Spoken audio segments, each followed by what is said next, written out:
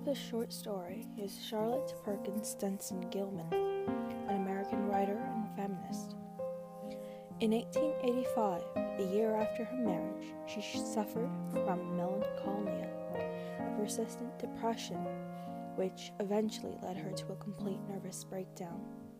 This, as she thought, was caused by her prescription of the resting cure, essentially doing nothing but resting.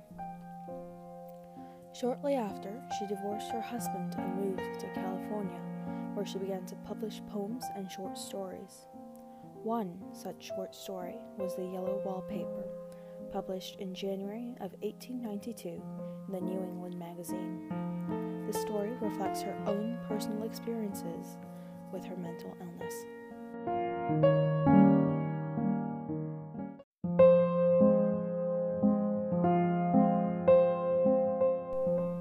The Yellow Walpaper is the writings of a woman who is suffering from a nervous disposition shortly after the birth of her son. Her husband, a physician, rents out a summer home for the duration of 3 months for her to get better through the use of the resting cure. This eventually leads to the woman's mental health further deteriorating, and she begins to hallucinate.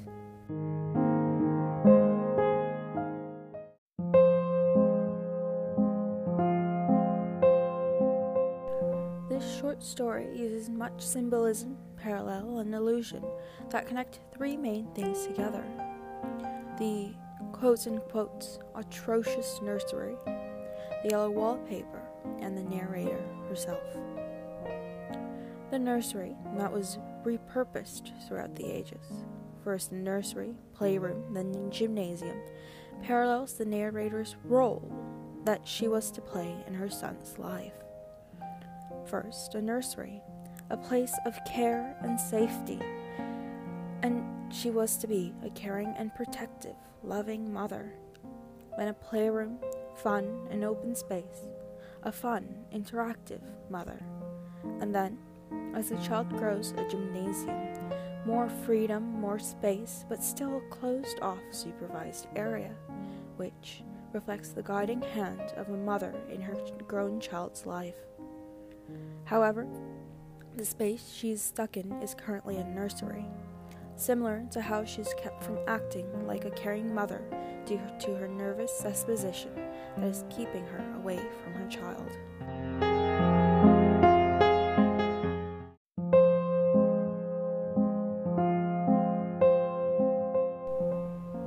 The wallpaper is a reflection of the narrator's mental state.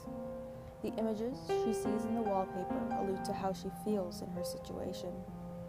In the beginning of the story, she saw the wallpaper as a quote-unquote unclean yellow, slowly faded by the slow-turning sunlight, and she herself felt that she was getting worse by being restricted to the resting cure, by wasting away in a sunny room.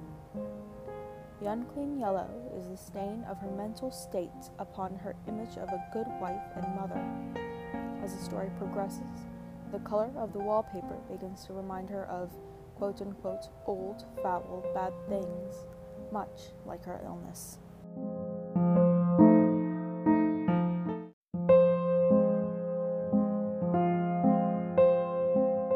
These devices are shown through the vivid imagery the narrator provides and the descriptive diction provided by Gilman. Using pathetic fallacy and focusing on the surroundings of the characters to show her troubled insides, the torn-up wallpaper and the scratches and smudges around the room are used to convey the inner conflict between the narrator and her mental state. It is also used to show the inner conflict between her and her husband, John. One example of the fact is that the narrator wanted to move into the rooms on the lower floor, those closer and more beautiful, to help with her recovery. However, John refuses and keeps her on the top floor, more isolated and trapped away inside the house.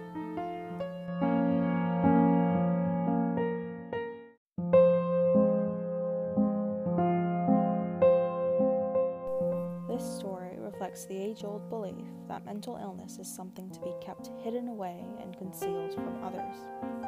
In the story, John is said to have reassured friends and relatives by telling them that nothing was wrong, it was just a simple case of nervousness. The narrator herself hides the fact that her mental state is deteriorating from her husband and sister-in-law. I must admit, I myself have been guilty of this. I have hid my feelings due to the stigma around them until I've had multiple nervous breakdowns and panic attacks. I still do sometimes when I'm overwhelmed.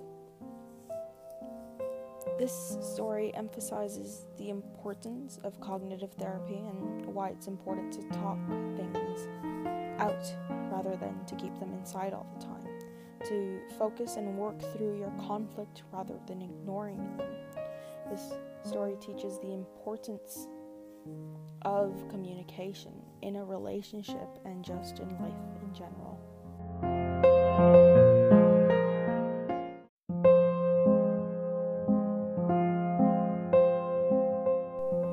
I feel that this story is important to be read, be it by classmates or others outside school, because this story does have historical significance. This story has inspired many women during the feminist movement in 1970 and thus has been published many times. This story combats two major issues: the stigma surrounding mental illness and the oppression of women through how they were cured due to their frail disposition and simply the fact that they were women. While this type of oppression is no longer prominent in this part of the world, it gives us a taste of what women went through and are still going through in the less developed parts of the world. I feel that many people connect to the narrator because this story is told from her point of view, and she's not given a name nor an image. She is simply a person, letting anyone fully place themselves in her shoes.